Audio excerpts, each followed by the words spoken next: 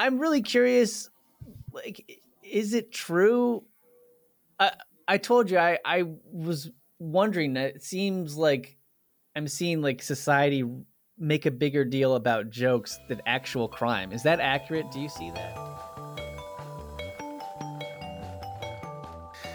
Hey folks, welcome to the Dark Horse Podcast. I have the pleasure of sitting this morning with Matt Orfalea. Matt, have I pronounced your name correctly? That's not it, but that is why I go by Orf, because it is almost impossible to pronounce correctly. In fact, if you had pronounced my name correctly, which is Orfalea, and anybody had typed that in, they wouldn't be able to find me. So it's actually better to mispronounce it, because that way people will be able to find me when they type it in. Okay, so you go by Matt Orf, but it's Orfalea? Yeah. Is that right? It's crazy. Yeah, it is. I know. It doesn't seem right, but that's what I'm told. I'm dredging up out of a deep, dusty quadrant of memory here, actually full of cobwebs. Isn't Orfalea a genus of spider? I don't know. You don't know. All right. I don't know. I don't come from a family of spiders as far as I know. But well, do you know what Weinstein means? No. Weinstein is the glass-like sediment in the process of red wine making. It's wine stone. And I don't come from a family of wine sediment. So, last names are not always a perfect indicator of one's history.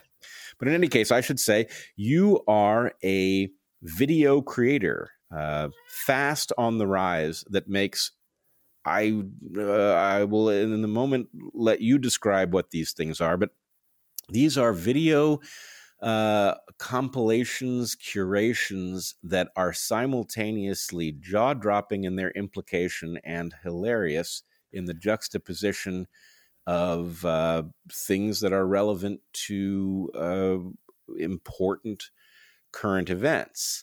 So anyway, I don't know if that's how you'd describe it. You want to take a crack at it?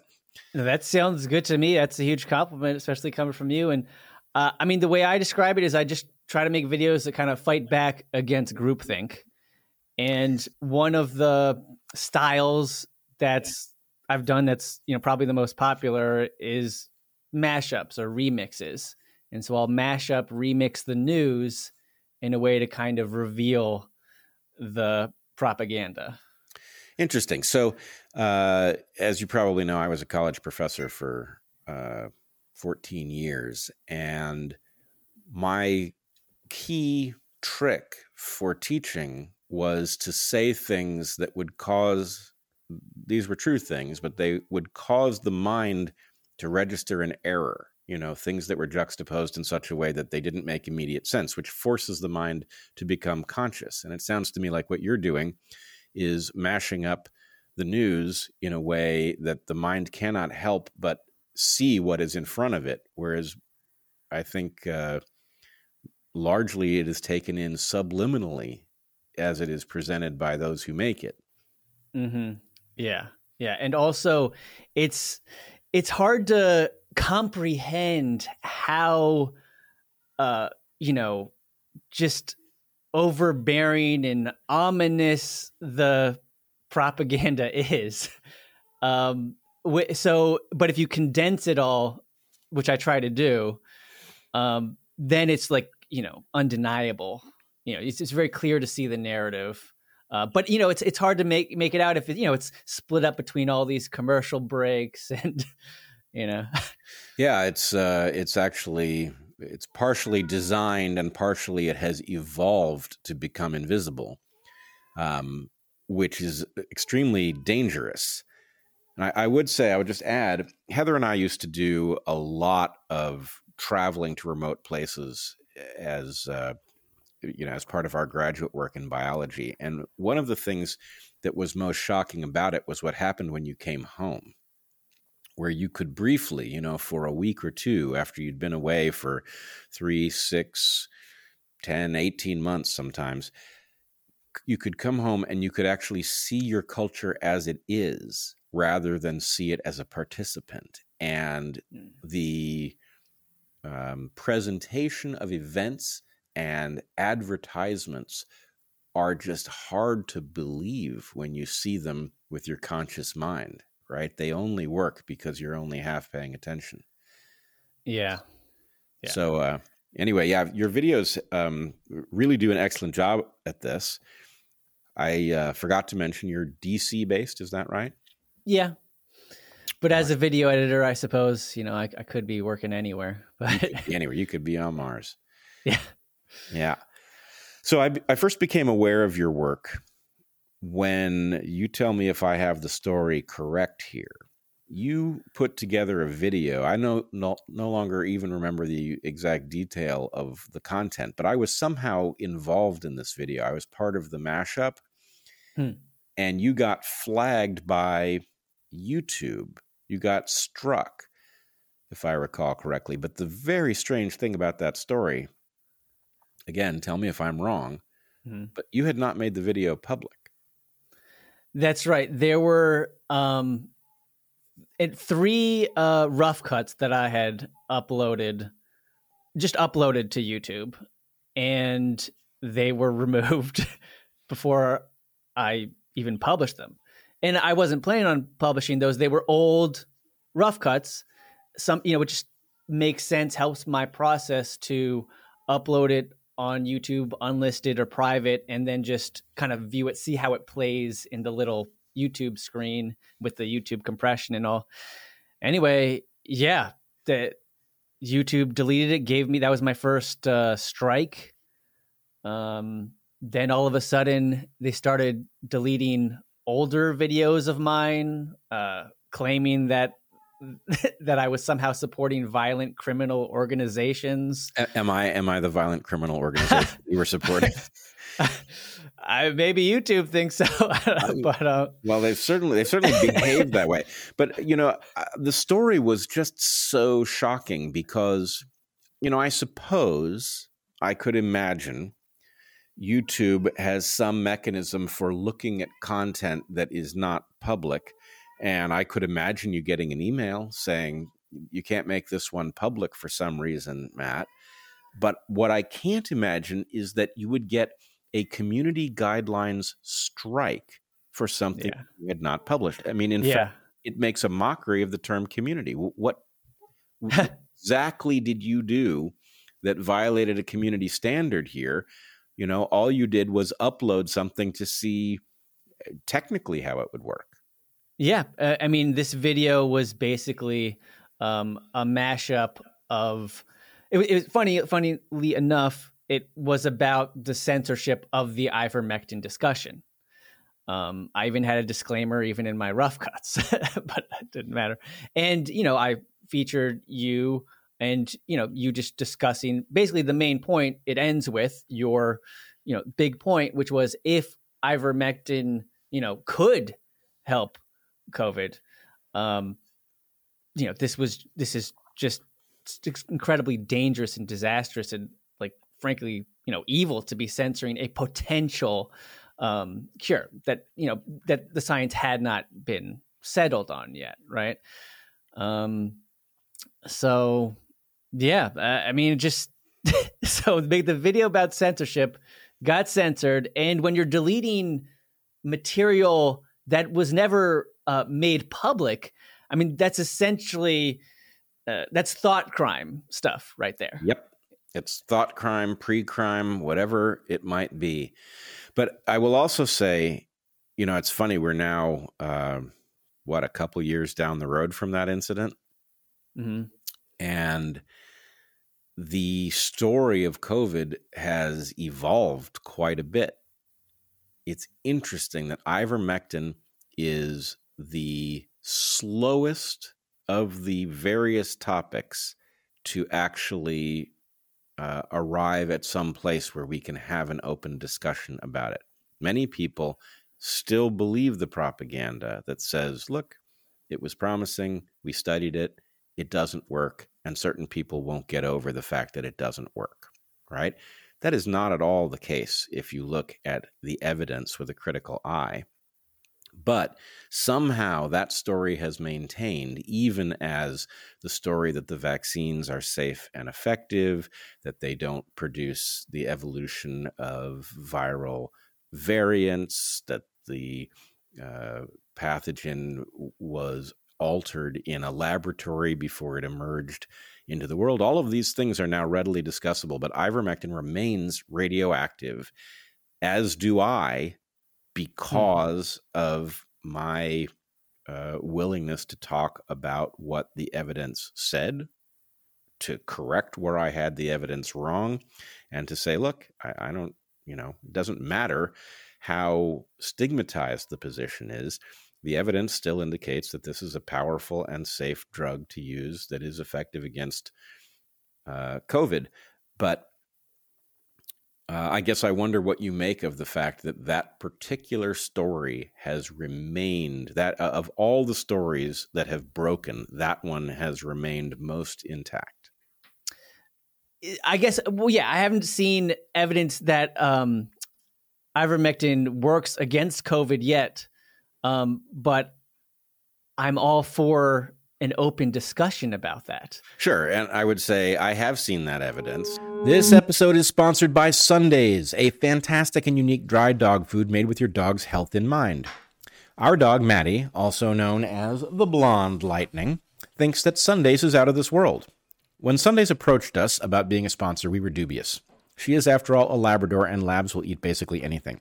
What possible difference was she going to show in interest between her usual kibble, a widely available high-end brand, and Sundays? But we were wrong. Maddie loves the food Sundays makes. She seriously loves it, and it is far better for her than the standard burnt kibble that comprises most dry dog food. Sundays is the first and only human-grade air-dried dog food, combining the nutrition and taste of all natural human-grade foods with the ease of a zero-prep, ready-to-eat formula. Sundays is an amazing way to feed your dog, and in a pinch, a person too, probably. Sundays is easy for humans. No fridge, no prep, no cleanup, no gross wet dog food smells. Sundays is gently air-dried and ready to eat. No artificial binders, synthetic additives, or general garbage. Seriously, look at the label. All of Sundays' ingredients are easy to pronounce, except quinoa, which is spelled quinoa for some reason. In a blind taste test, Sundays outperformed leading competitors 40-0. That sounds like a made-up number, I know, but here's the thing. When I have a bowl of Maddie's previous food ready for her, she is certainly enthusiastic. Again, she is a lab. But when I have a bowl of Sundays ready for her, it's a whole different level of enthusiasm. She bounces and spins and leaps in anticipation. Do you want to make your dog happy with her diet and keep her healthy? Try Sundays. We've got a special deal for our listeners. Receive 35% off your first order. Go to sundaysfordogs.com/darkhorse or use Dark Horse at checkout. That's sundaysfordogs.com/dark horse. Switch to Sundays and feel good about what you are feeding your dog. I think the thing that people do not anticipate is the degree of propaganda that one encounters when you get anywhere near this drug, right? And so I agree. Yes, there are several studies that appear to settle the question once and for all. It's not effective. But they settle it in the abstract. That is to say, in the first paragraph where they describe what they've found. The evidence that is actually in the papers does not reflect the conclusion that is reported. What is there in the methods section is sabotage. These studies were designed to fail. And the irony is the drug is effective enough that in spite of designing the studies to fail, they didn't fail completely. So the evidence that they produced actually does reflect an effectiveness of ivermectin, even though they administered it late, which everybody knows doesn't work when you are talking about an antiviral treatment. They cryptically hid a dosage cap, right? The people who are most threatened by COVID are people who are very overweight, and they hid the dosage of ivermectin is supposed to be per kilogram. And what they did is they hid a mechanism that capped the dosage, so the fattest people got the lowest dose per kilogram, right? There's no scientific explanation for why you would do that. None has ever been offered. But nonetheless, they buried it in this. You see it in two different studies, the ones that are trumpeted as settling the question. So I think most people do not imagine that if you dig in a scientific study done, by supposedly reputable institutions in the West, that you're going to find outright fraud. And yet that's what is here, which tells you something about the importance of this question. Mm-hmm. I mean, I should also just add, as long as we're on the topic, people also have this wrong idea. Ivermectin is very useful at treating parasitic infections, and they thought that it might be useful for treating COVID, and then it turned out that it didn't. That's not the story. The story is ivermectin is actually extremely effective against a range of RNA viruses, of which COVID is one. So if it didn't work for COVID, that would be the exception. The fact that it does work for COVID means it's just consistent across RNA viruses. It works against them, and COVID is not exceptional. Well, is it a fact at this point? What? That it works against COVID? Depends what you mean by fact. Yeah. Well, let's put it this way. From my perspective, it is as close to a fact as you're going to get. That even the studies that claim it doesn't work, if you look at the evidence those studies produced rather than the way they summed up that evidence, yes, it is effective. And you wouldn't expect it to be very effective in these studies because it was given so late. All antivirals have a non-linear relationship with time given. The earlier you give them, the better they work. The efficacy and the effectiveness drops off the later you administer them. And so the studies were designed not to show an effect and did anyway. That's how good the drug is. Yeah, I mean, I'm not a biologist, and I mean, I'm just against censorship, and more studies sounds good. Anybody that wants to censor the science and the discussion, that's horrible. I think one of the, what about like hydroxychloroquine? Did that ever, I remember there was a lot of questions about that, hope, but it didn't follow through in some studies. Some studies apparently did suggest that it was effective. Whatever happened with that one? Same pattern. The fact is, and there's a reason for this, or there appears to be a reason for this. The reason appears to be that the emergency use authorization for the so-called vaccines required that there be no viable treatment available. Yeah. The idea that there not only was a viable treatment available, but there were several of them, they were highly effective, and they carried virtually no risk, meant there was no reason to expose the human population to this radical experiment of especially mRNA-based vaccines, for which there was no precedent in humans for a successful use. So now I will say, among my errors in COVID was I missed for too long that hydroxychloroquine was actually an effective drug. I bought the propaganda, and only late in COVID did I discover actually that was wrong, that they had sold us, again, just like they did with ivermectin, two wrong ideas. One, it doesn't work. There's no evidence for efficacy. Two, it's dangerous. You'd be a fool to take it, right? The way they got the evidence of danger was they hugely overdosed people, right? They actually did harm in studies in order to make a safe drug look dangerous. That's how crazy this propaganda is.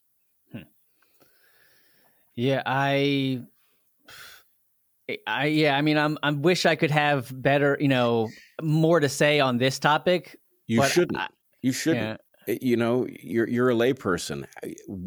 The problem is you are stuck in an impossible mind, right? Are you supposed to imagine that scientific evidence isn't scientific evidence when it comes to certain drugs that do or don't work against certain diseases? You're not in a position to know, right? You don't know that I'm not crazy. So I wouldn't expect you to have a sophisticated position here, but I would point out that the idea that, hey, I'm for more studies doesn't address the question.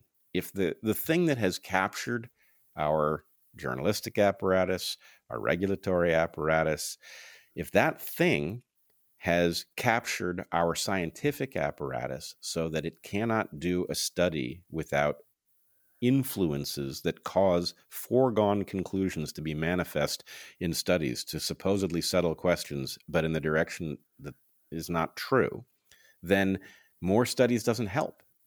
Because the fact is, science works on the honor system. It really, You have to report what you did honestly, and you have to set up your experiment to function. And even peer review doesn't tend to catch major errors. For example, the underdosing of overweight COVID patients, right? Apparently peer review didn't catch that. These papers emerged, that unexplained sabotage remained in there and nobody said anything. Yeah, the whole yeah, I mean, just because there's a scientific study doesn't mean it was done right, and unfortunately, that complicates things very much. And this was some people already knew this, like yourself, because you worked in science, but now it's more undeniable. And even some of the studies from on the vaccines, I remember Thomas Massey, he noticed an error in like a CDC report or study and contacted them over the phone, recorded it all. They eventually admitted it wasn't accurate, and they never really fully corrected it. I mean, it's just amazing. Just one thought though I had on, so during COVID, when I was discussing like potential, these taboo possible remedies, right? A lot of the times I would be given anecdotes. So people saying that, oh, I know ivermectin works. It worked on me. It worked on friends. Even from like a nurse saying, she gave it to patients and she saw them recover.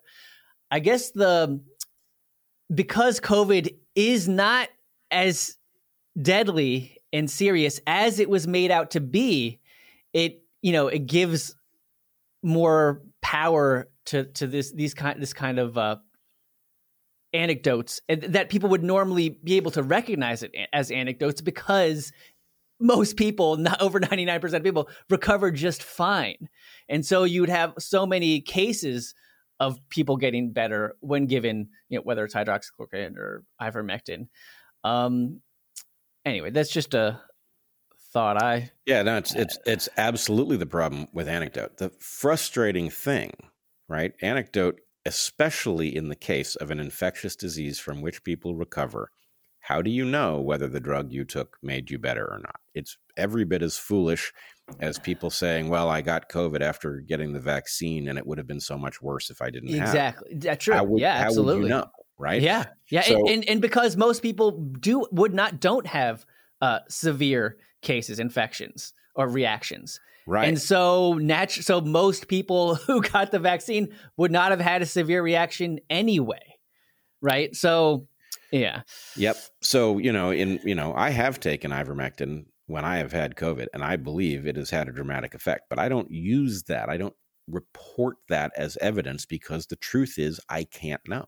Right. Yeah. However, I would point out that there are other kinds of evidence that don't function that way. For example, where are the doctors who have treated patients early with a sufficient dose of ivermectin for COVID and don't think it works?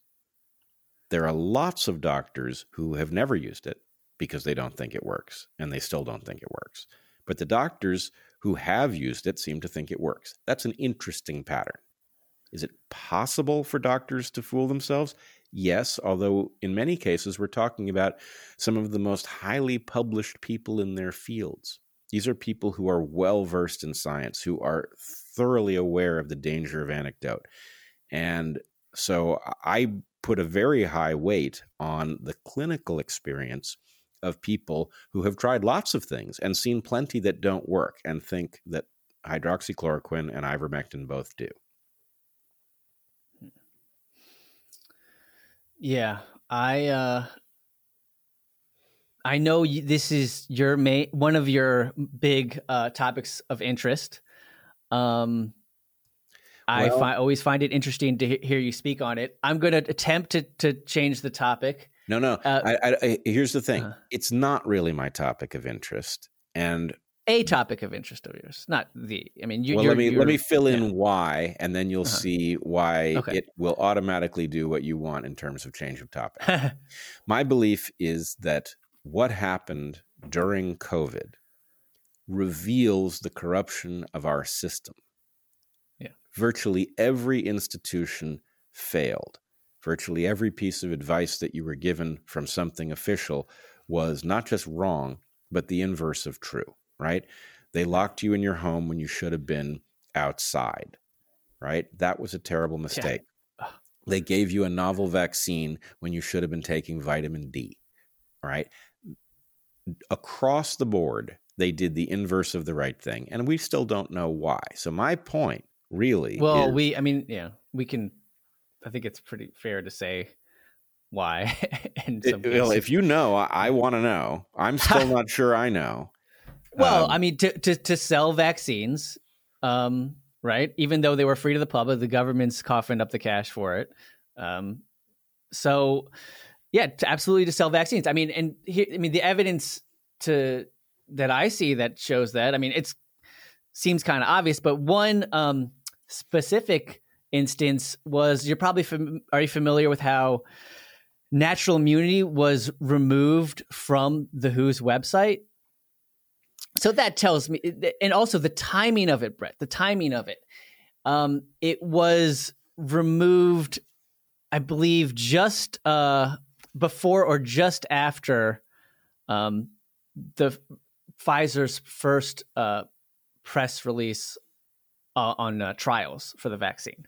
So, I mean, it's just the correlation's pretty amazing there.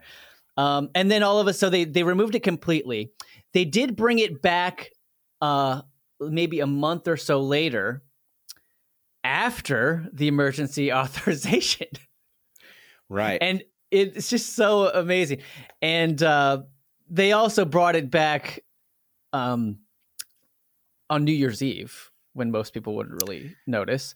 And also, and they also brought it back. They added different, context saying that they do not think or advocate for treating or curing the pandemic with natural immunity, but vaccines.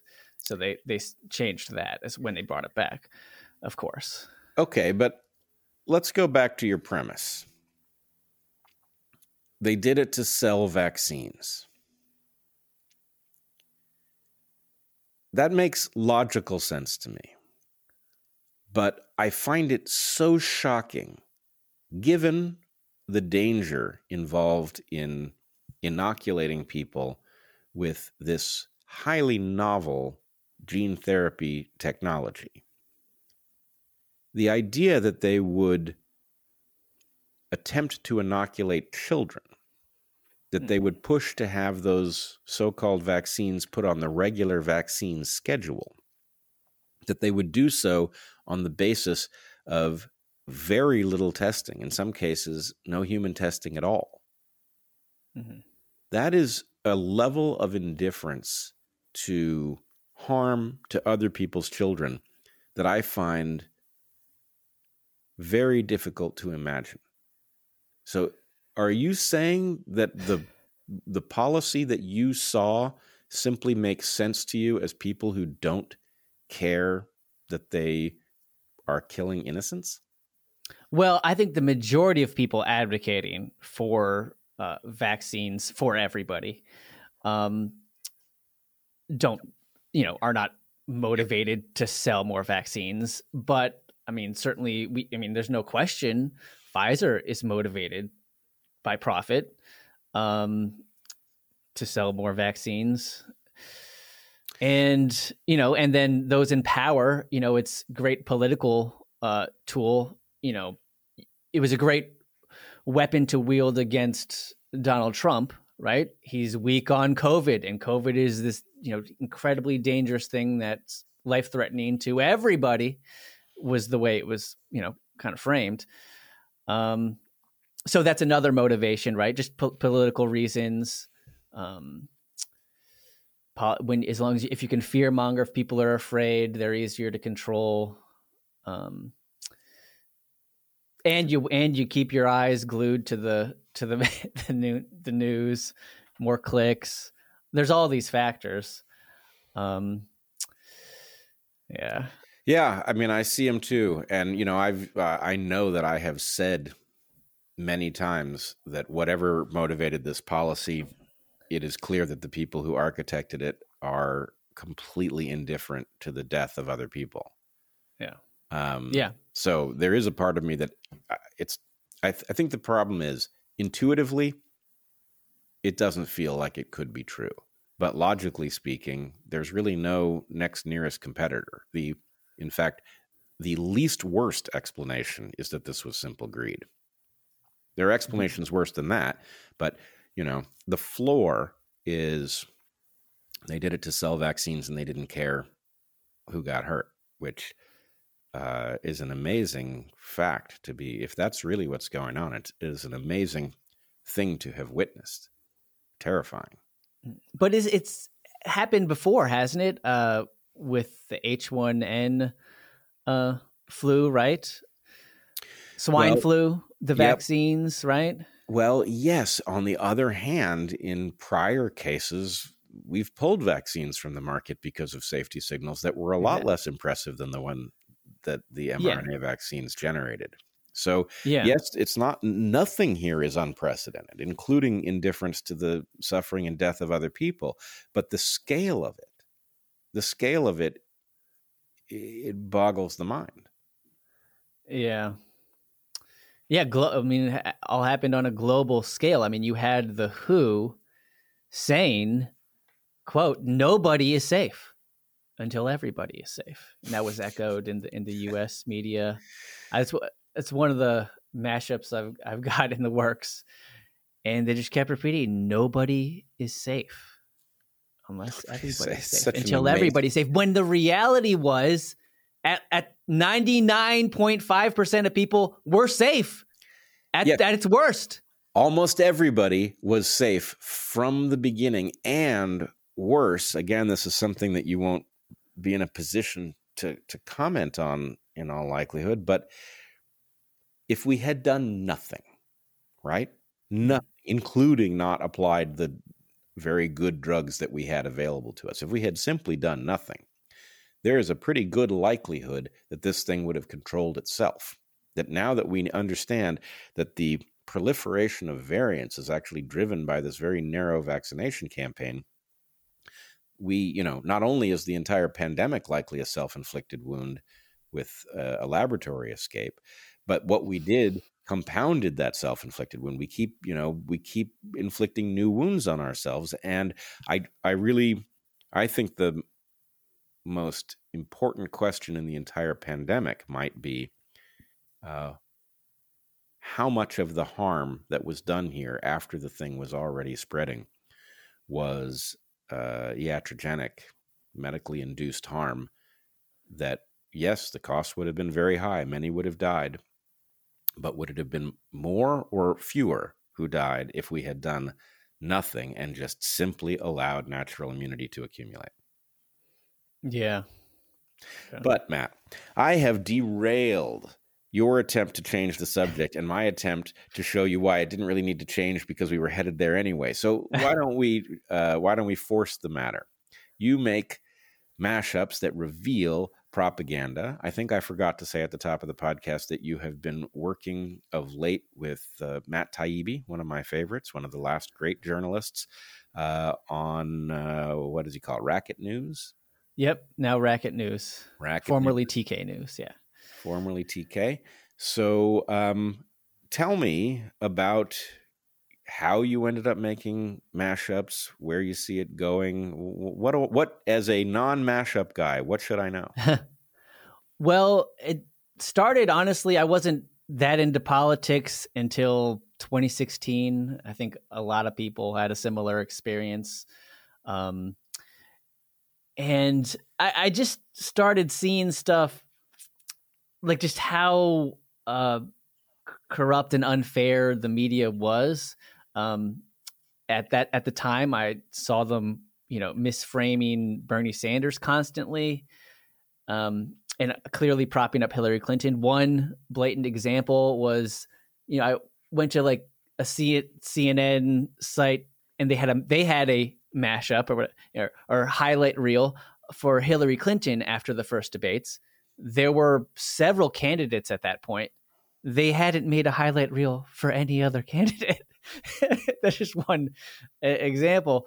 And anyway, I could see Bernie Sanders' speeches and his consistency over the years. And he was just totally not how his enemies were framing him. They tried to smear him as sexist, racist, all the usual ad hominem attacks. And unlike most people, because he had been in politics for so long, there was this recorded history where you could show it's like, no, that's bullshit. He was a civil rights activist, got arrested, protesting segregated housing. Anyway, most people, I don't think, are that into politics. Understandably, it's kind of disgusting, and condensing, history was just kind of a way that I could share history with people, because most people, they're not going to sit through a full Bernie Sanders speech. But after you see a little, an intriguing highlight, maybe you would. Now, the whole Bernie Sanders thing, that there's a whole story that goes along with that. I don't know if you're aware, but I was eventually asked to work for the Sanders campaign. I did not know this. Okay, so my videos consistently outperformed the actual campaign. And so they finally called me in, and this is in 2019 at this point. And they said, we love your videos. We want you to come to, want to hire you. This is the campaign manager, Faz Shakur at the time. And so I go to headquarters. Now, honestly, this is something that I had wanted for a while. I mean, I was making these videos for nothing. And if I could get paid to do this, that was like kind of a dream come true.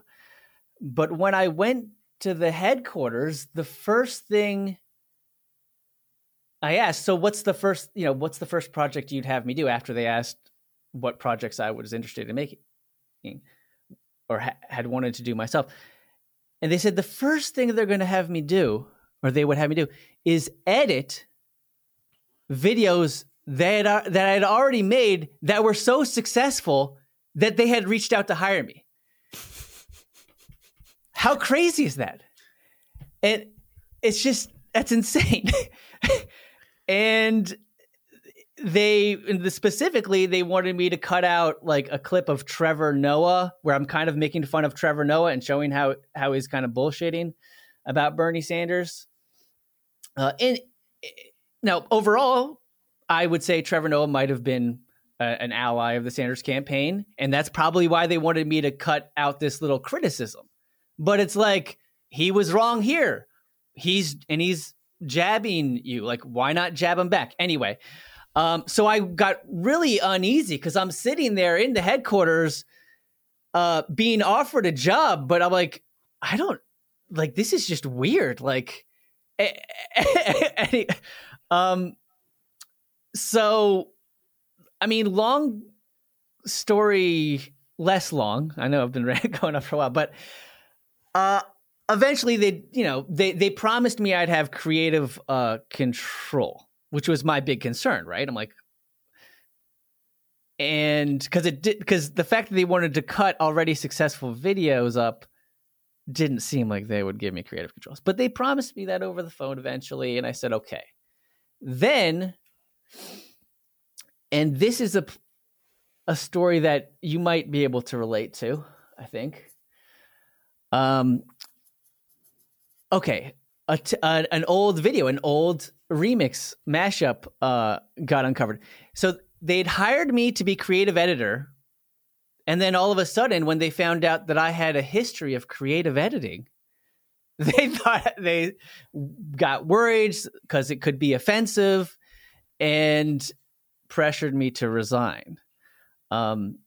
Interesting. Yeah, it's incredible. Now, interestingly, this remix or edit that was of concern to them was, well, I recut Martin Luther King Jr.'s "I Have a Dream" speech. I cut granular editing, so by the phoneme, to totally recreate. Basically, you would call it a deep fake now, but I did it like 10 years before deep fakes was a thing, and it was documented in the description. I understand this might offend people, but this is to remind people how easy it is that the media can be manipulated. Anyway, it was obviously a parody comedy. I have a wet dream instead of I have a dream, right? So I had him saying, I have a dream to do drugs. I have a dream to have sex. Okay. And so this was like deemed too offensive. And I was canceled. I was effectively canceled. And which is, yeah. So there's so many funny things about this, because at the time Sanders was stomping and advocating for a job guarantee. So you guaranteed everybody a job except the one guy who did a better job than his entire video department. I mean, it's just, but anyway, I had all these, I did have flashbacks of your experience, which I observed, in podcasts and videos where you explained it and where it was recorded, that whole thing. You're talking about the 2017 incident at Evergreen. At Evergreen. Yeah. And I remember seeing that, and I was just so, it really troubled me. And yeah. And then, it came for me too. I mean, a little differently, but still the same, like, kind of crazy cancel culture. Well, that's interesting on several different levels. One, there is let's call it an ironic stupidity, where people see something like what you're doing and they think this is fantastic, right? And what they're resonating with is the authenticity of what you're doing, right? And then as soon as they have you, their point is, okay, but this makes us a little nervous. And it's like, look, either the authenticity is good, or you're going to start chopping it away and we're going to end up right back where you were, right? Exactly. At some point, you take the risk of the authenticity. And the fact is, for Heather and me, a big part of why we have a large audience is that it's just pretty obvious we're not faking, right? We're real people trying to do the right thing. And so the point is, the rarer authenticity becomes, the more prized it is. So when people do recognize that, how terrible would it be if you took Trevor Noah to task? Trevor Noah screws up every now and again, right? Taking him to task is it's a kind of feedback, in fact.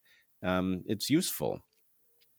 But the other point I wanted to make is, it is funny that their instinct to, to take you, this, wild horse, and tame you, right? So that you could do your cool wild horse thing, but in a completely controlled way, is in fact a cautionary tale for what happened to Bernie Sanders. Yes. Right? Yeah. Because Bernie Sanders was, you think what you like about his politics, but he was an absolute renegade. To be, an admitted socialist in the U.S. Senate for how many years? I mean, that is not easy to do. This was somebody who was truly a maverick and quite capable. And today, he's almost unrecognizable, I think, because something got in his ear and was like, Bernie, that's too much of that, too much of this. And now he's just another Democrat. Yeah. Yeah. It's tragic. It is. It is. I mean, I was, obviously that's what attracted me to him, and probably a huge part of his supporters is he really was independent. He was critical of both the Republicans and the Democrats. As any right-thinking person would have to be in light of the corruption of those two parties. Yeah, but not anymore, like you said. Yep. Yeah. So, okay, let me ask you this. You've obviously been, how old a person are you? I'm in my 30s. You're in your 30s. Well, that's a nice way of saying I'm getting older. Yeah, you are getting older, but as they say, it beats the alternatives. But all right, you're in your 30s. You've obviously traveled an interesting road. You've gone from being an enthusiastic Bernie supporter, making it's not fan fiction, but fan video mashups to reveal things. You've then been taken inside the mothership, and you've discovered that the rot is everywhere and reaches everything. Where are you now politically? Do you mind saying? Oh, I mean, I've always considered myself independent. But I mean, technically, I mean, I'm from DC, so therefore, naturally, I was a registered Democrat. And I mean, that's where I am. I mean, I'm still a registered Democrat. I don't identify as one. I didn't vote last election. You did. I just consider I did not vote. I couldn't do it. I mean, honestly, there's so many. What I feared, kind of came true. I thought Biden could even be worse, mainly because, I asked the question to myself, like, who's the most dangerous president? The one who the media is, critical of all day, every day, or the one that the media just gives a pass? Yep.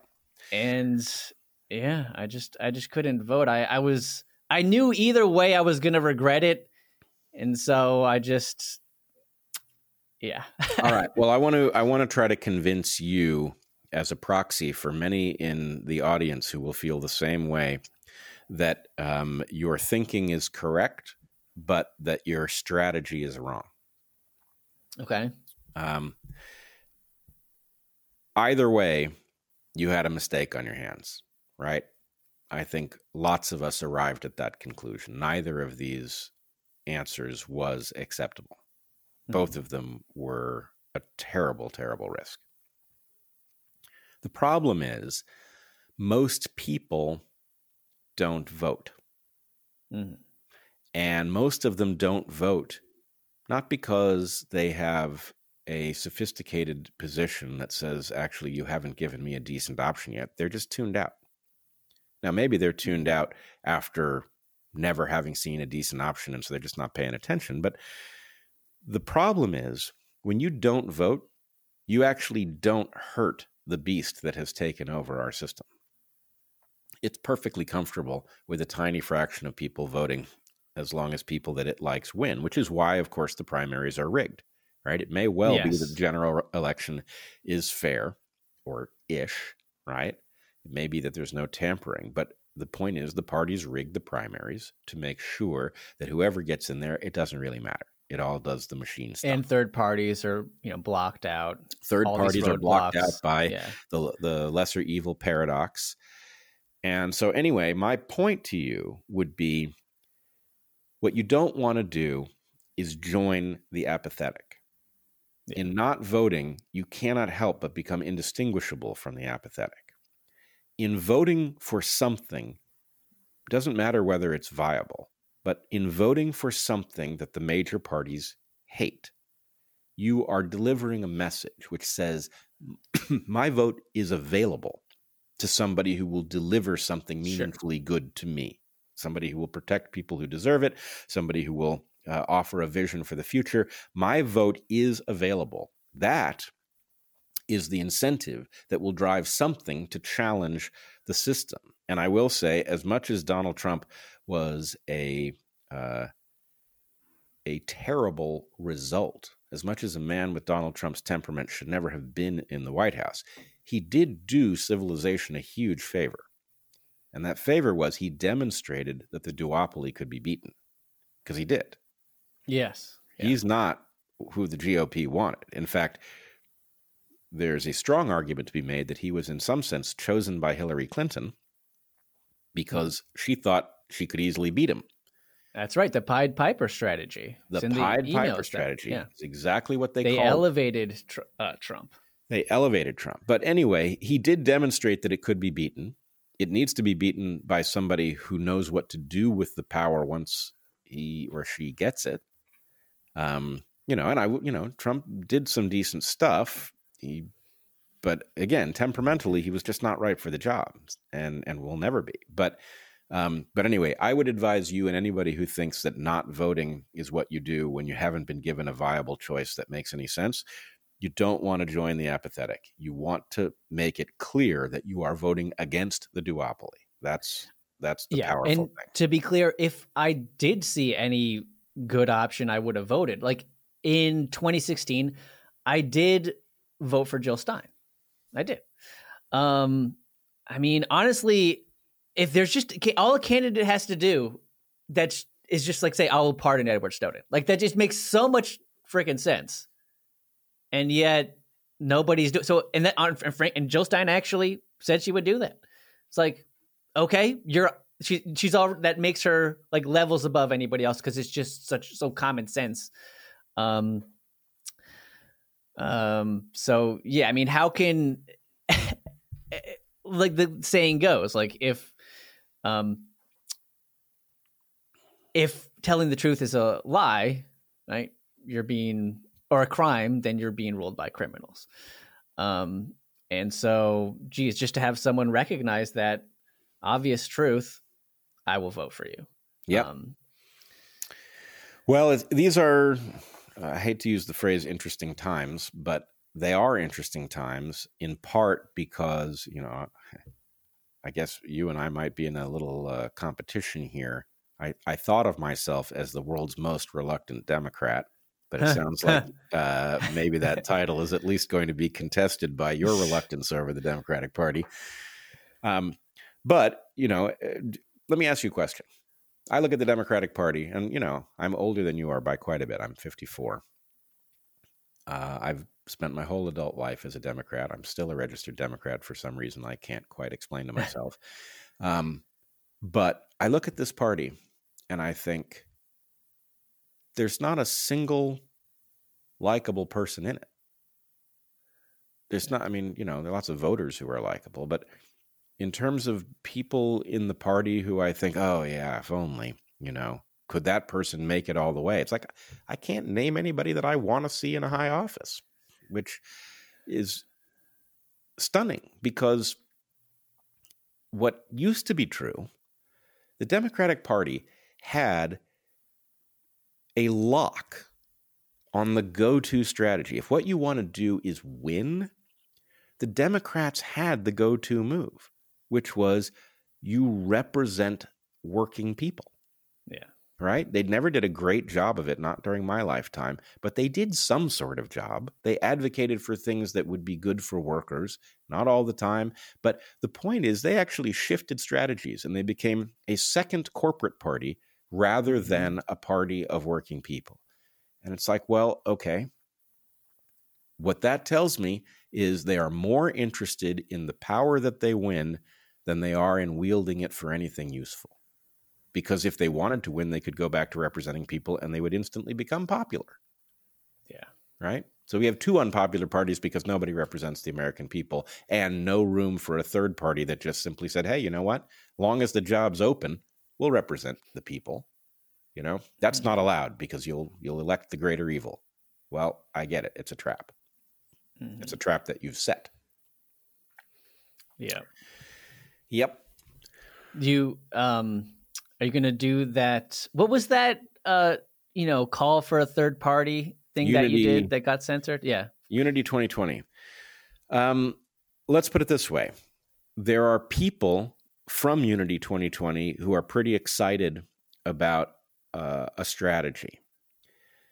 I am reluctant because I know something about the power that opposes anything that might work. And what I'm waiting for is to be convinced that there is a viable move. In other words, I don't want to tilt at windmills, but I would gladly take a risk, even a big one, on a plan that might rescue us from the death spiral. So anyway, I'm not yet committed to either do something or not do something. Something needs to be done. And frankly, Unity 2020 was, I believe, the right idea in the following sense. The core of Unity 2020, for those who haven't heard of it, was that it was a plan that structurally neutralized the ideological bias in third-partyism. And so we neutralized the idea of the lesser evil by virtue of the fact that we had a fail-safe, that we would pull the plug if we couldn't win, which is ultimately what we did.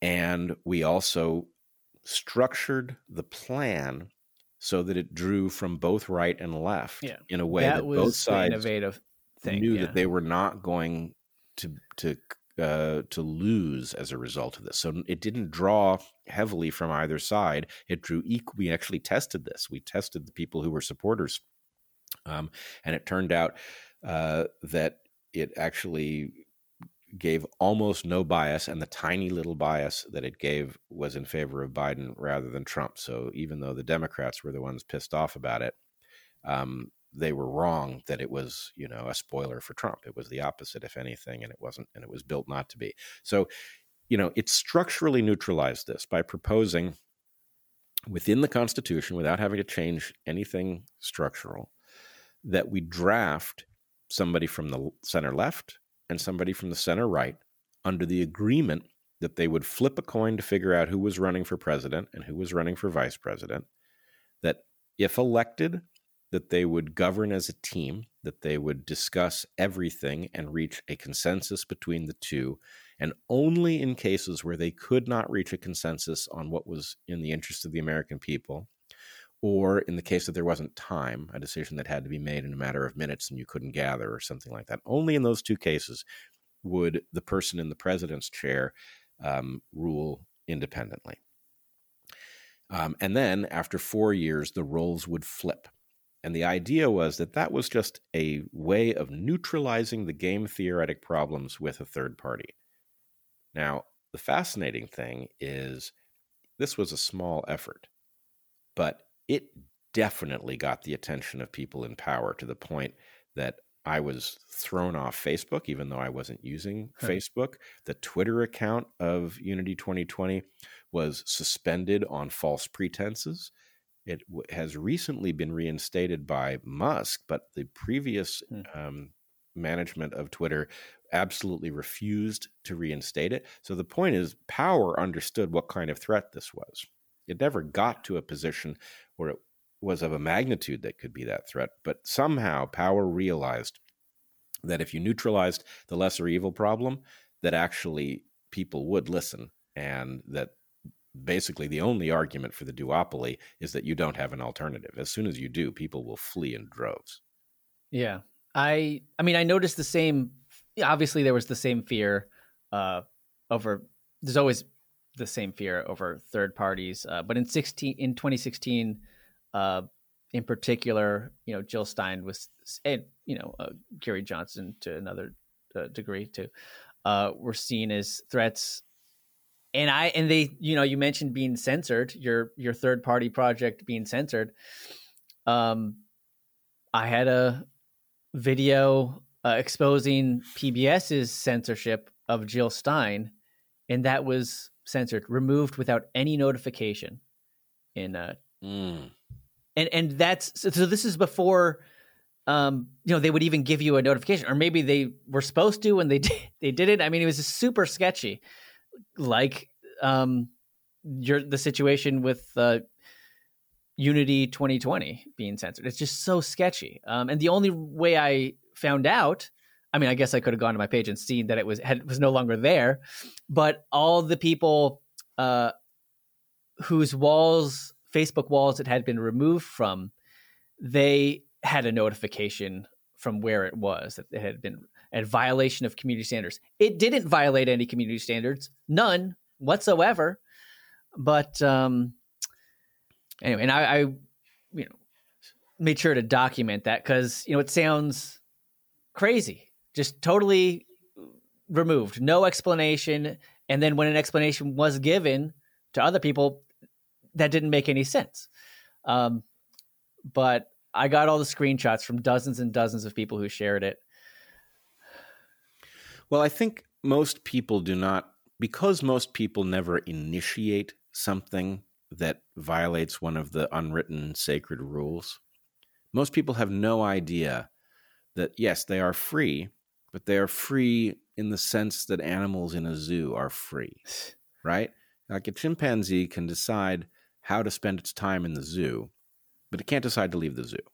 And what we have is a political system in which we get to choose our leaders as long as they are from a slate that has been vetted by something that knows it will be taken care of, right? Yeah. That's not the democracy that was envisioned at all. In fact, it's the inverse of it, right? It's almost worse than an authoritarian structure that is inherited or won through military force. And the reason is because the false sense of security that our leaders are the ones we chose, and we chose them on the basis of what they will do for us. That false impression is it is slowly choking the life out of the West. Right? We are now at a point where we are actually sabotaging the essential functions at the core of our civilization. And we don't really realize it, nor do we realize that we are condemned to stay on this trajectory because we feel like, well, in principle, somebody who's good at governing could arise at any moment, and they could be very popular because they would say things that would resonate with people, and they would rise to the head of one of these parties, and then they would ascend to the office, and then they would do things. No. That's all impossible. You don't know. Hey, weren't you telling me that it does not be apathetic, Brett? No. Well, I'm not telling you to be apathetic. I'm telling you, do not spend your... Somebody is playing rope-a-dope with us. Yeah. And they are spending our energy on a horse race in which we don't have a horse, right? We are all involved in this horse race, but the point is our horses have all been barred or shot or whatever. And so, no, I'm not telling you to be apathetic, but I am telling you... well, you did say it's impossible to, work your way through the, for a good person representing the people to rise up through politics, basically. Well, I should probably say it slightly more carefully. I should say... nearly impossible. No, I believe it is functionally impossible to do it through the parties. I believe Trump demonstrated you could go around the party. You could decapitate a party temporarily. And that's plausible, apparently. I wouldn't have said so, but it is apparently plausible. Well, he didn't go around it. He went through it. He took it over, right? Yeah, I would say he went around it and, stepped in front of it and became its head. Which, the thing is, Bernie was in a position to do the same thing in the Democratic Party. Same thing, but he held back a bit. Trump went all out. Sanders held back a bit. Well, I don't know either, man, but I would say the difference is that Trump is the kind of player who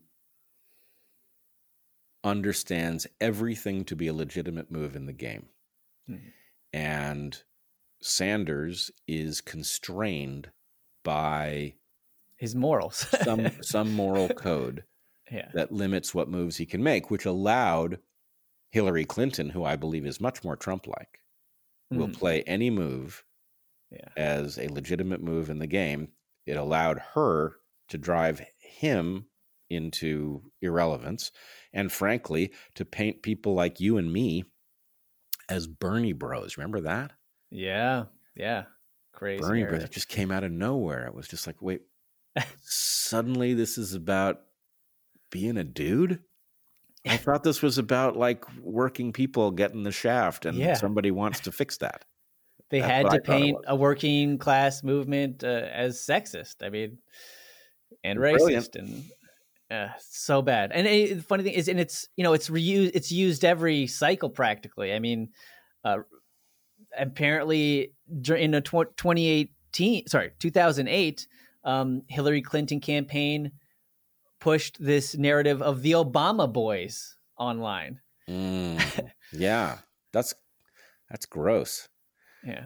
Yeah. Well, so, but okay, this actually then is right back in your area of expertise, because it looks to me like there's a set of epithets that are so terrifying to people. They're socially terrifying.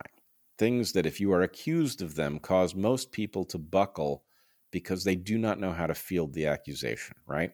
The thing that captured people's attention about my confrontation at Evergreen was that the students said I was a racist. These are students I'd never met, by the way. Mm-hmm. These students that I'd never met said I was a racist. And I said, no, I'm not. And most people couldn't imagine how a white professor was going to survive just simply saying, no, that's not true, right? So the point is, there was a question about, can you figure out how to stare down a bad accusation, right? And that bad accusation can be conspiracy theorist. It can be anti-vaxxer. It can be racist. It can be transphobe. It can be Bernie bro. It can be apparently Obama boy, right? Mm-hmm. So I guess the point is, at some point, it's a single trick. There's an epithet.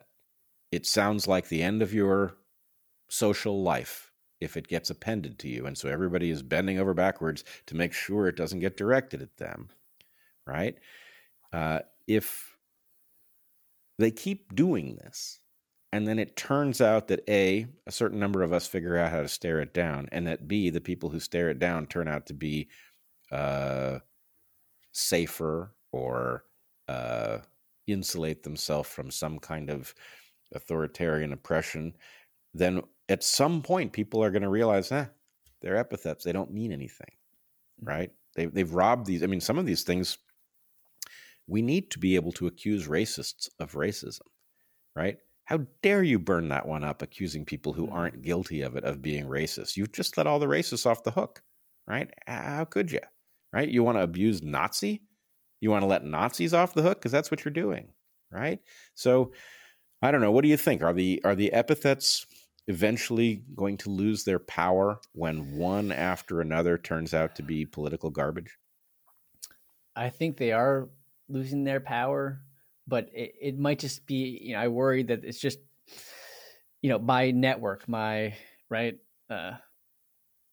recognizes that it's bullshit, but there's still huge bubbles of the population that, you know, one of the bigger ones, the Democratic Party bubble, a lot of anybody that's still part of that party, they still believe that stuff, that, you know, they take the bait every time. Otherwise they wouldn't be in the Democratic Party cult anymore. I mean, I understand you're registered, but we're not really in, you know, you don't identify as Democrats. That's the question. When I hear that my concern over mRNA vaccines is going to make me an untouchable from the point of view of New York Times reading, NPR listening Democrats, my feeling is that's a zero cost, right? With the exception of some very old people who have read the New York Times, who read it back when it was a newspaper, who listened to NPR back when it was public broadcasting, before these things were pure propaganda outlets. All right, there's some people, you know, some very old folks who can't seem to get over the loss of those properties and they still believe in them. But in terms of one's interactions in life generally, apart from their older relatives, I don't need to make sense to New York Times readers. Those people are inherently confused. In fact, if I'm running my life around trying to make sense to a New York Times reader, then I'm going to end up like Bernie Sanders, where suddenly I'm useless. Yeah. Right? So I guess the point is, I think a lot of the threat is in people's minds, that the cost of actually confronting these epithets is small, because frankly, a lot more people are aware that these are nonsense than you are led to believe. Yeah. And it, I mean, honestly, it almost gives you more credibility now, because it shows that you are perceived as a threat to, the establishment. And I mean, I'll say, when I was canceled, it did seem like I was being, shamed and attacked by more people than it actually was. I mean, privately, many people were, knew it was bullshit, and they sympathized with me privately. So that was, I mean, it's a shame more people couldn't say it publicly, but that did at least, show me that this is just, appearance on the surface. Most people, or at least a lot of people, can see through this. And I guess every time someone just responds rationally, calmly, like you did, and just asking, basic questions, then they go on to expose themselves as, often the ones who are bigoted. And it's funny, like, I mean, that's the way hatred is expressed now is by accusing the hated of being hateful. And like I said, when you respond as you did, just like calmly and clearly, it really exposes the scam. Yeah, the more I think about it, when I was confronted by students, again, people I had never met, leveling an accusation that I personally knew had no merit, the thing that, the first thing is, they confronted me with my class, people I did know. And I think, it took me months to realize this, but I think they were expecting my class to defect on video, right? Because, of course, students accusing a white professor of racism, in 2017, surely you're going to find people saying, yeah, and, you're going to have lots of disgruntled students or whatever. And of course, not a single one of my students defected, because they knew me and they knew it was garbage too. And all of the students that I had had in years prior didn't defect either, for the same reason. But it was also true that in class, we were talking about racism and where it comes from and what it has to do with evolution and what needs to be true in order for it never to rear its ugly head again, And I also had my own history. I could look back at my own history and I could check, do they have a point? Mm-hmm. No, they don't have a point. I can prove they don't have a point. So what I'm getting at is, I was in a very unusual position when they leveled that accusation at me, which was that I knew no matter how many rounds we went, there was nothing for them to find.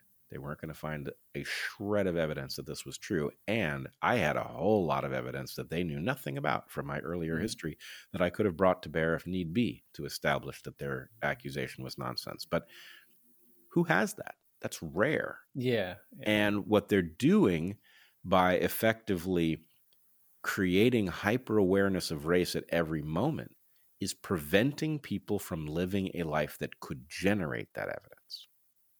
I was lucky to generate lots of interracial interactions, in a context where everybody knew that the objective was to make race less important, right? Every good person understood that race had been too important and that it needed to become unimportant, and that although you can debate where we are relative to a colorblind society, that's where we should be headed.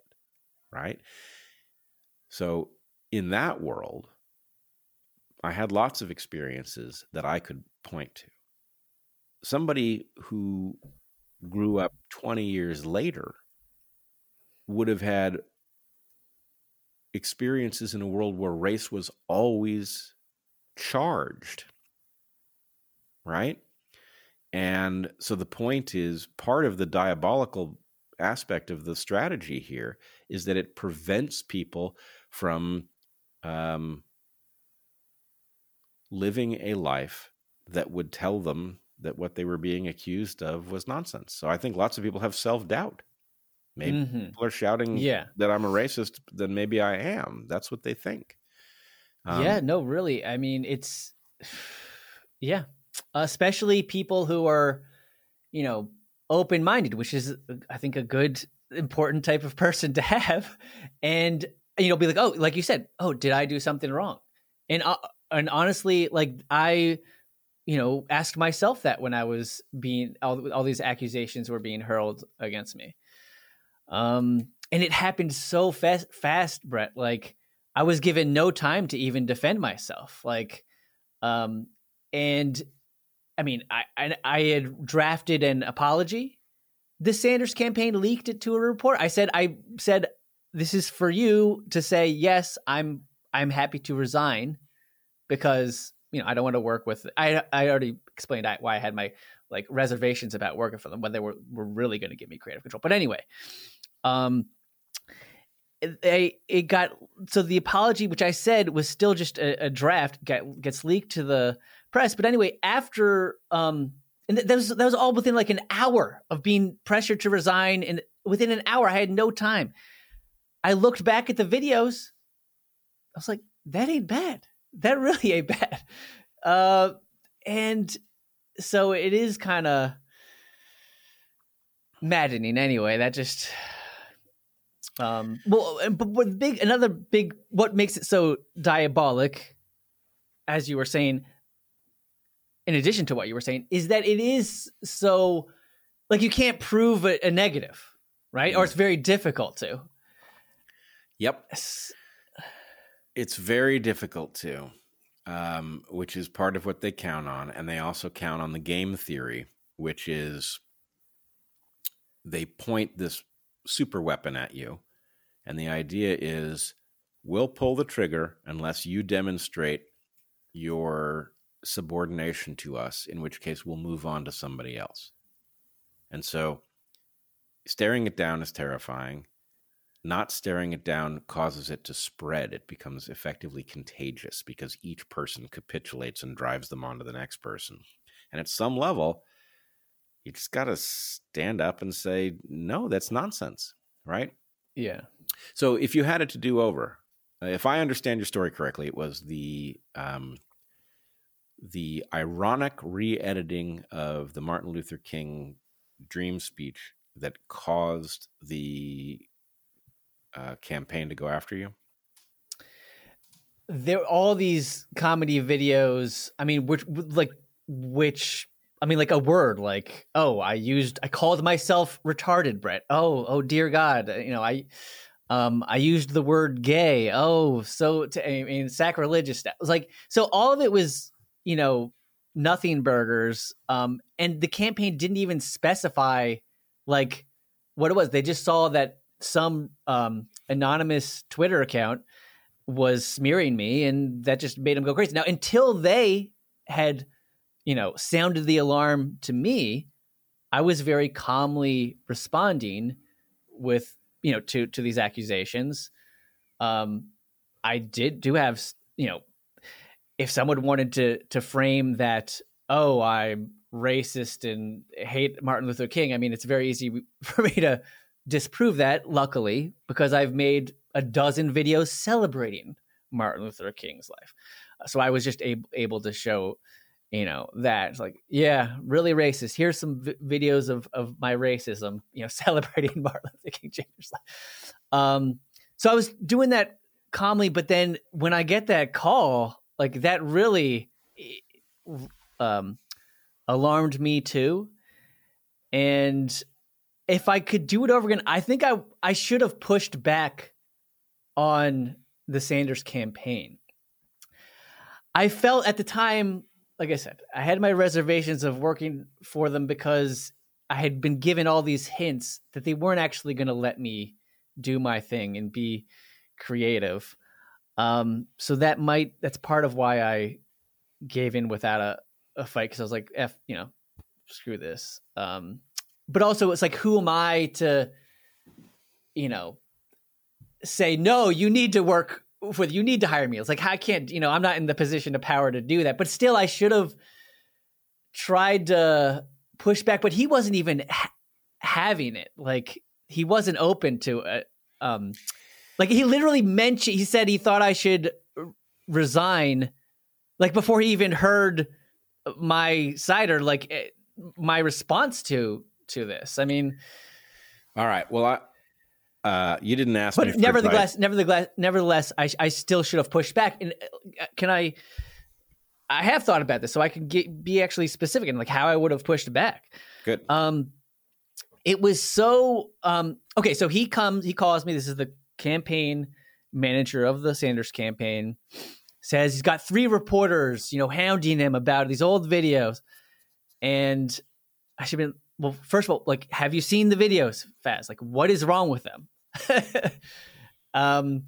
And also point out the irony that the video that I had made that finally got them to contact me personally and try to bring me on was a video exposing how the media is smearing Bernie Sanders. So I would juxtapose the smears from MSNBC and CNN about, suggesting that he's racist and sexist. And I would juxtapose that to stuff that obviously showed that was bullshit. Him at like a women's march. And I mean, his history, protesting civil rights. Okay. So I'm like, hold on. Like, so why wouldn't you, let's see. So I would just say, hold on, you want more people to this video. Why don't you, he mentioned that he was worried because one of the reporters from NBC said it was going to be a debate question about me being on the camp, which sounds crazy. It's hard to believe, but hey, they ask pretty dumb, irrelevant debate questions to try and smear some people. So if they did that, what do you do, Faz? You would just say, no, it's a ridiculous smear. And in fact, I recommend everybody go see the video he just made. And that's why I hired him to be on the campaign. So you use it to your benefit. If they want to give you more attention, fine, take advantage of it. And Trump did that. Bernie Sanders campaign failed to do that in this case. I would also bring up something which I was not aware of at the time, which I think is a very interesting,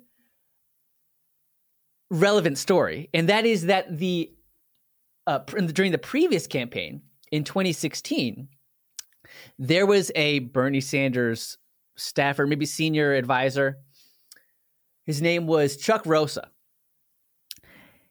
He was actually convicted of a crime, union embezzlement. So he was, stealing money from a union that he represented. It's like, and how did the campaign manager defend him? It's so interesting, Brett, because you look at the article and the campaign manager was like, he's a great person that was in the past. He's a valuable part of the team. We're going to move forward with him. And I would just say, how could you? Come on. What I did was a joke. This was an actual crime that contradicts your entire, political messaging. You say you're representing unions. You're against corruption. And this is a guy who has a crime where he was stealing. He was a corrupt union leader. And I think that would be worth poison to him. I would love to hear his reaction to that, to like, how do you explain that inconsistency? And that brings up an interesting subject. I'm curious if you have any thoughts on it, but is society, just that experience, it made me recognize and worry. Is society recognizing now jokes as more toxic than actual crime? It seems like that in some cases, and that's very scary. Well, what do you think? I think a couple things. One, I hear a theme in a couple of your uh, stories, in not voting in the last election, and in this case where you felt there was no hope in fighting back against this bad accusation, and now you wish you had said some things to the person who was going after you. And I wanted to tell you something that I learned before the Well, sorry to meltdown. cut you up. I did, respond to the people, making an accusation, but this was my employer at the time, right. a little different, but yeah. No, I'm not saying you didn't respond, but I hear a kind of, you say you wish you had done something different. You wish. Yeah. I wish I had pushed back more from Right. inside. Yeah. Okay. So what I wanted to point out to you is something that I learned actually from Jordan Peterson before Evergreen melted down. I didn't know Jordan. I just was watching what was happening to him. And because the storm was gathering around me, it resonated because I saw somebody behave admirably in a situation that I thought I might find myself in. And what I learned, there's a famous video, maybe it's the first famous video for Jordan, where he is being confronted by a mob at the University of Toronto, I guess. I've seen it. You've seen it. And he's sitting in the front of the room, supposed to give a speech, and people are using air horns and shouting, and you can't hear anything. He can't give his speech, right? Is that the video you've seen? I was thinking outside where like a mob of people. It's the same incident, but earlier, I guess. Yeah. Okay. But okay. What I realized was that Jordan was absolutely defeated in that room. He could not say a syllable that anybody could understand. However, what happened in that room did not matter. That the room is not the room. The real room was the internet, where we looked in and watched this man retain his composure in the face of this absolutely atrocious treatment. And so I started using the phrase, the room is not the room. Do not mistake the room that you are in for the important context of what's happening to you. And so in your story, what I hear is probably there wasn't much you could have done that would have changed your fate at the Sanders campaign. On the other hand, if you thought of that as part of your history that would end up mattering, that you would end up talking about it on a podcast like this one, then you might have behaved in a way that would not have changed the outcome, but would have allowed you to utilize it to greater and more positive effect by virtue of it demonstrating the hypocrisy inside. Yes. And you know, if the essential point is, look, you know, I wanted to go work for the Bernie Sanders campaign because I believed in Bernie Sanders. And when I got there, here's what I encountered. And this is what I learned from it, right? Then that's very worthwhile, even if it's not technically productive in the moment. Just like voting for somebody who can't win, if it says, hey, my vote's on offer, if you guys can figure out how to, you know, create a party that is worth voting for, that also, in the moment, it looks futile, but futile.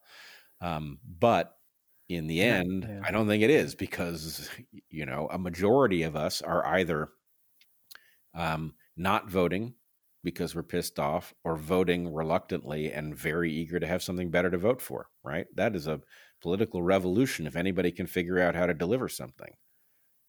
So the room is not the room. Yeah. I do recognize and agree. Like,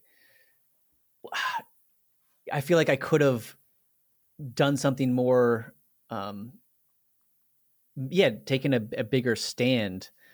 But I still hoped that, you know, maybe they would come to their senses, that, you know, that Bernie Sanders was still the, you know, the same guy who stood up against the Iraq War in both Democrats and Republicans. So I still had that hope, but that should have been, I mean, I mean, that was a huge wake up call, but and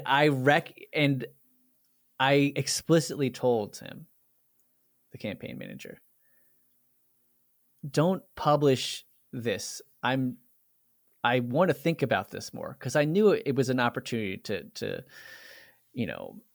say something important, and maybe that he knew what I had in mind, and that's why he leaked it to the press, which is so screwed up. Well, here's the thing. Yeah. You know, as I said, I'm a bunch older. Maybe I get to be a little bit wiser, but I feel confident, Matt, that this is not the last dumb accusation you will have to stare down. Oh, sure. No, I've had lots of rodeos since then. Yep. So well, that's the thing, is you just keep honing your skills and keep going after Goliath. Yeah. All right. So where do you see yourself headed?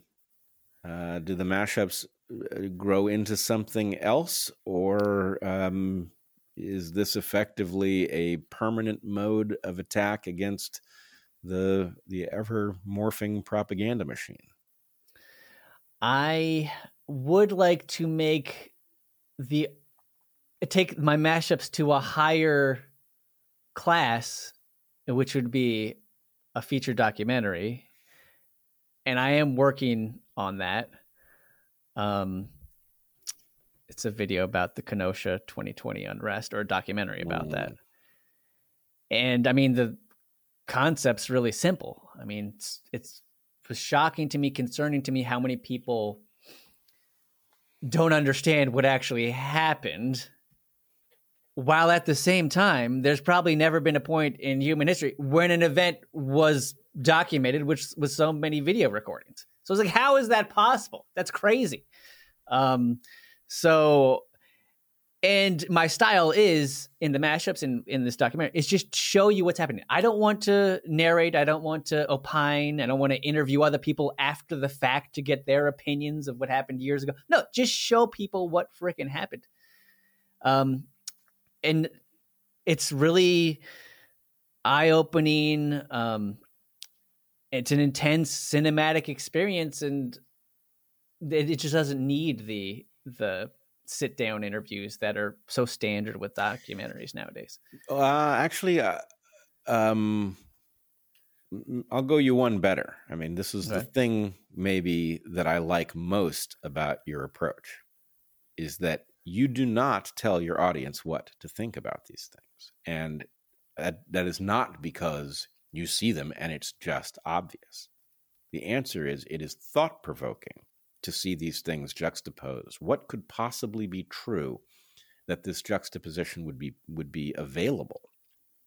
So anyway, I love that about your stuff. You are basically honoring the intelligence of your audience by not summing it up for them, by putting the thing in front of them and letting them connect dots and think about what those implications might be. It's really, I think, I don't want to say it's your greatest strength, because I have no idea, but it is certainly a great one. Thank you. Yeah, because as you know, I mean, God, we're in a more and more polarized society, and it's just so easy to, unfortunately, in common, for people to dismiss something just because of the person delivering it. And so I take, he made a video 10 years ago that I heard was terrible, or, he's conservative, he's liberal. So yeah, I feel like if I just take myself out of it, I don't make myself a character. It's me. Whoever made it is irrelevant. It's not, just look at what's being shown, like you said, and draw your own conclusions. Yep. It is a very beautiful way of ruling out the possibility that you are just simply a super persuasive human hypnotizing people into whatever, right? It's like, look, these are facts. These things happened in front of a video camera, and here I'm going to string them together in a way that is going to force you to recognize there's more here than meets the eye. It's powerful, to be sure. Thanks. Are you in need of a slogan? Because I realized early in our conversation that there was one that might fit you. Sure. Matt Orfalea, out of creative control. Ha!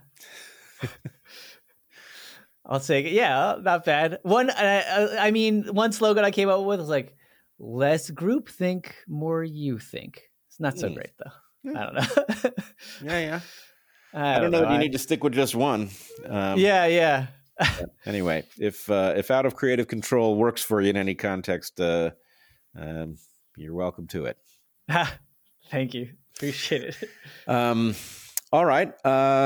What else? When I was a professor, I used to have this experience where I would ask students a question and I would get back answers that weren't satisfying. And then 20 minutes later, in the context of some other conversation, they would say something that I wish they had said when I'd asked them. And I would say, why didn't you say that? And they'd say, you didn't ask us that. And so I started saying, would you please answer the question I should have asked you rather than the one I did ask you? So is there anything I should have asked you that I have failed to? No, I think you've asked some good questions. It's been a good conversation. It's, awesome to speak with you. Finally, as I said, I've admired you since I saw how you handled that awful, attack on you in Evergreen. Thanks. And you also asked me if I could hear you and if you could hear me about 100 times at the beginning, but since for technical reasons, but the other questions were better. Yeah, that question is not the bad. I mean, it's very to the point, but can I ask? Yeah, go ahead. I mean, I'm really curious. Like, is it true? I told you I was wondering that it seems like I'm seeing like society make a bigger deal about jokes than actual crime. Is that accurate? Do you see that? I would put it differently. For one thing, we may be in a better phase than we were a couple years ago, but there was a while there where we were killing off the ability to make jokes, right? And this is terrifying to me because as an evolutionary biologist who thinks a lot about humans, I know that jokes are a vital mechanism by which we navigate difficult topics. And by killing off the ability to make jokes, what we do is we rob ourselves of exactly the tool that you want to deal with the difficult stuff, right? So to the extent that we have a problem like race or gender or economic concentration of wealth, you want people to be able to joke their way to discoveries about what the nature of these things is, right? Those jokes are serious business as it is. So anyway, that impulse to kill off the jokes is one thing. And then there's a separate impulse that I think you're recognizing, which is to excuse virtually anything as long as it seems to be contributing to your team, right? Both of these are terrible instincts. And so the one question I have about your formulation is it really that we are, taking the one thing more seriously than the other, or is this just two separate bad phenomena that you happen to encounter at the same moment, and it looks as if they are, given what you do, that you juxtapose things and it causes people to think, it's not surprising that the juxtaposition in time of those two bad instincts would cause your mind to erupt with concerns. But I also wouldn't rule out your formulation. I just don't think, yes, something like that is happening, but not because the two things are necessarily connected. Related. Yeah. Like I see Sam Bankman-Fried, like he gets softball coverage, but Joe Rogan gets hounded, for a comedy podcast. It's crazy. It's crazy. One of these people is obviously fundamentally decent and, contributing to the world. And the other person evaporated a tremendous amount of wealth, lied through his teeth, represented himself as decent as a cloak for something else. It's amazing. They are inverse of each other, but you're right. The treatment has been swapped. Yeah, I just see that over and over again, it seems like. And in Canada, I forget the guy's name, but somebody being fined like $30,000 for a joke, which was, did you hear this story? No. I wish I could remember the guy's name, but can you just tell me, sure. Was the joke so terrible, or was it just the timing? It wasn't terrible at all. It's just that the subject of the joke was a kid with a disability.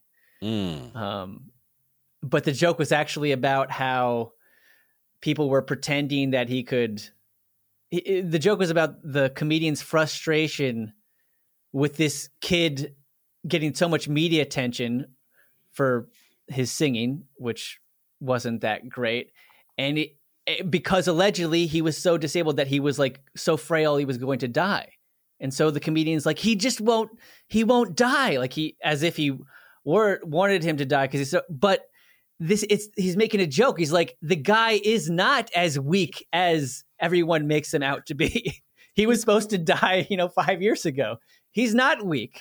And so it's really, he's not really making fun of the person so much. He's making fun of how people perceive this kid as so weak. It was anyway. And so, yeah. Which is insane. I mean, yeah. Again, I'm not saying I didn't hear the joke. I don't know that it was delivered well. I don't know that it was a joke that didn't reveal some sort of failing on the part of the comedian. But the point is, you don't get to persecute people for crossing the line. The joke is about finding out where the line is, right? It doesn't mean you can't say, I think there's something wrong with that guy that he would make that joke, right? That's fair. But the idea that the law belongs in here, a fine, what the hell, right? Yeah. And, in the hands of a really good comedian, right? Louis C.K. with his, what is it? Of course, but maybe, right? The whole, the of course, but maybe.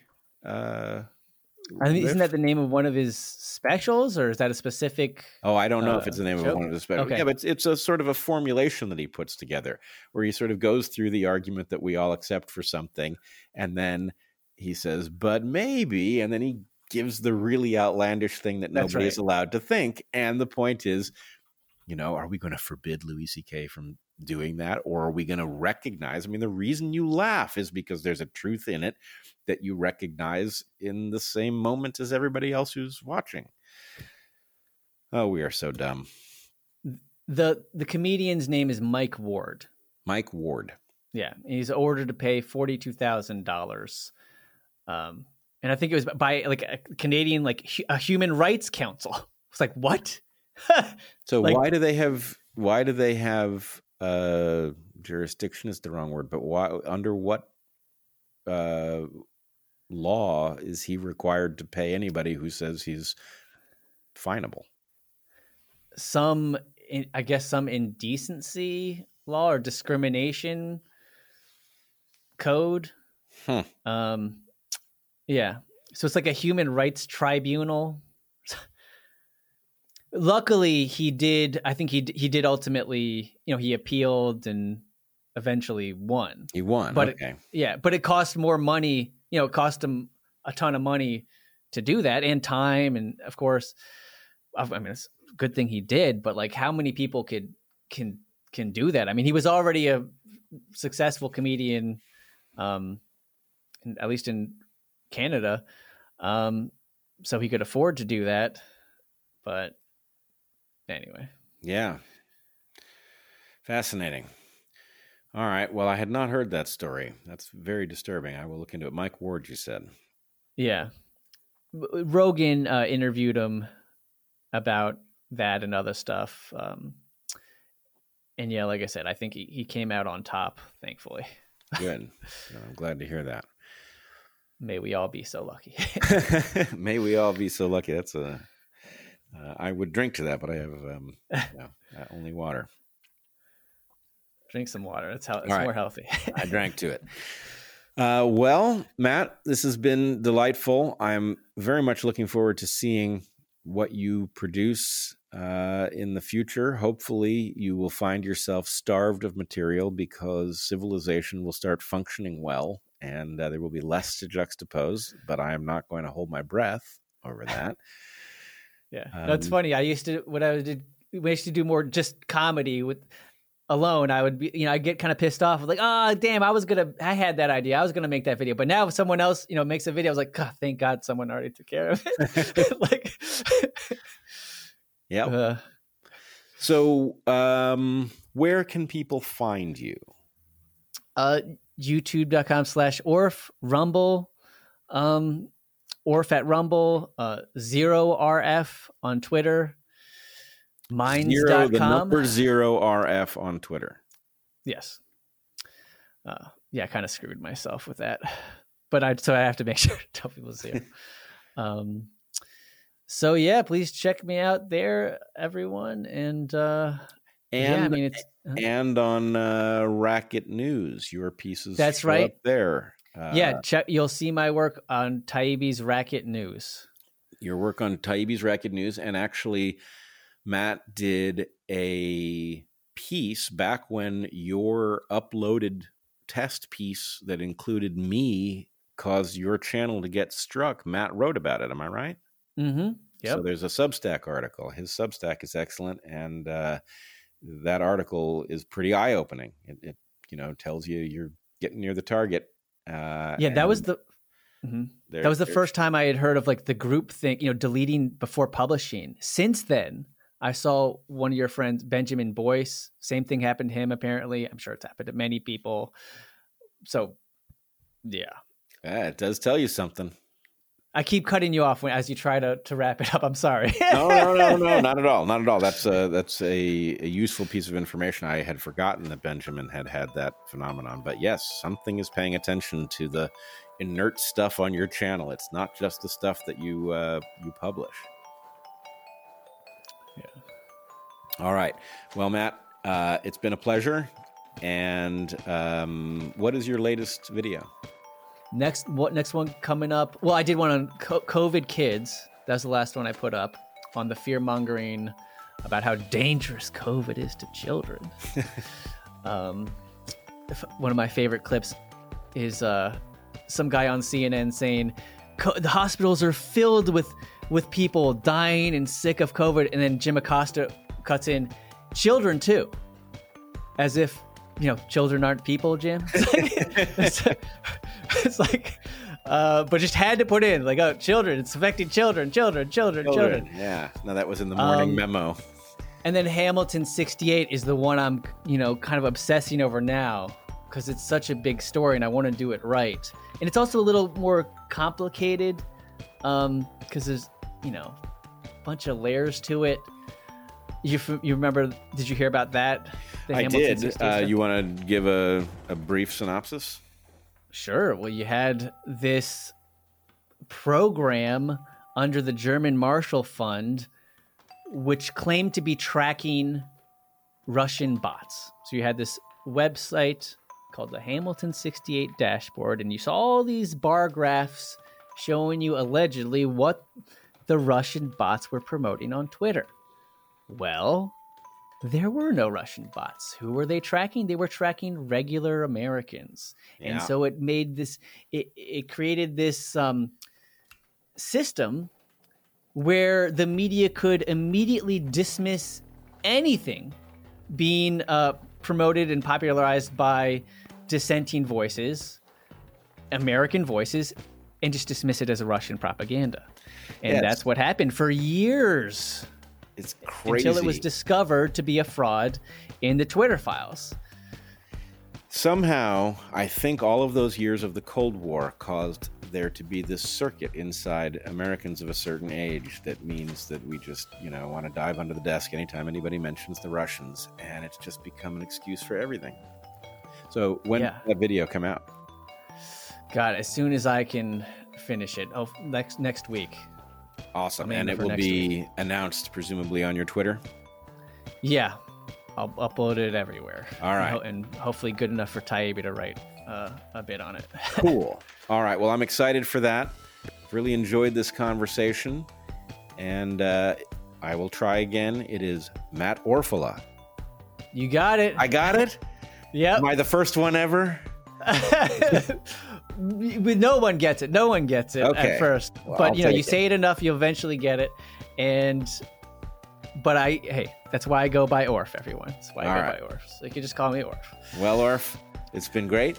And I look forward to Hamilton 68. Awesome. Thank you, Brett. It's been a real pleasure for me to, it gets lonely just looking at my video editing bars and, in the editing program. To actually get to speak with somebody such a great conversationalist as yourself, real pleasure. All right. Awesome. Thanks for watching, everybody. And we will see you next time.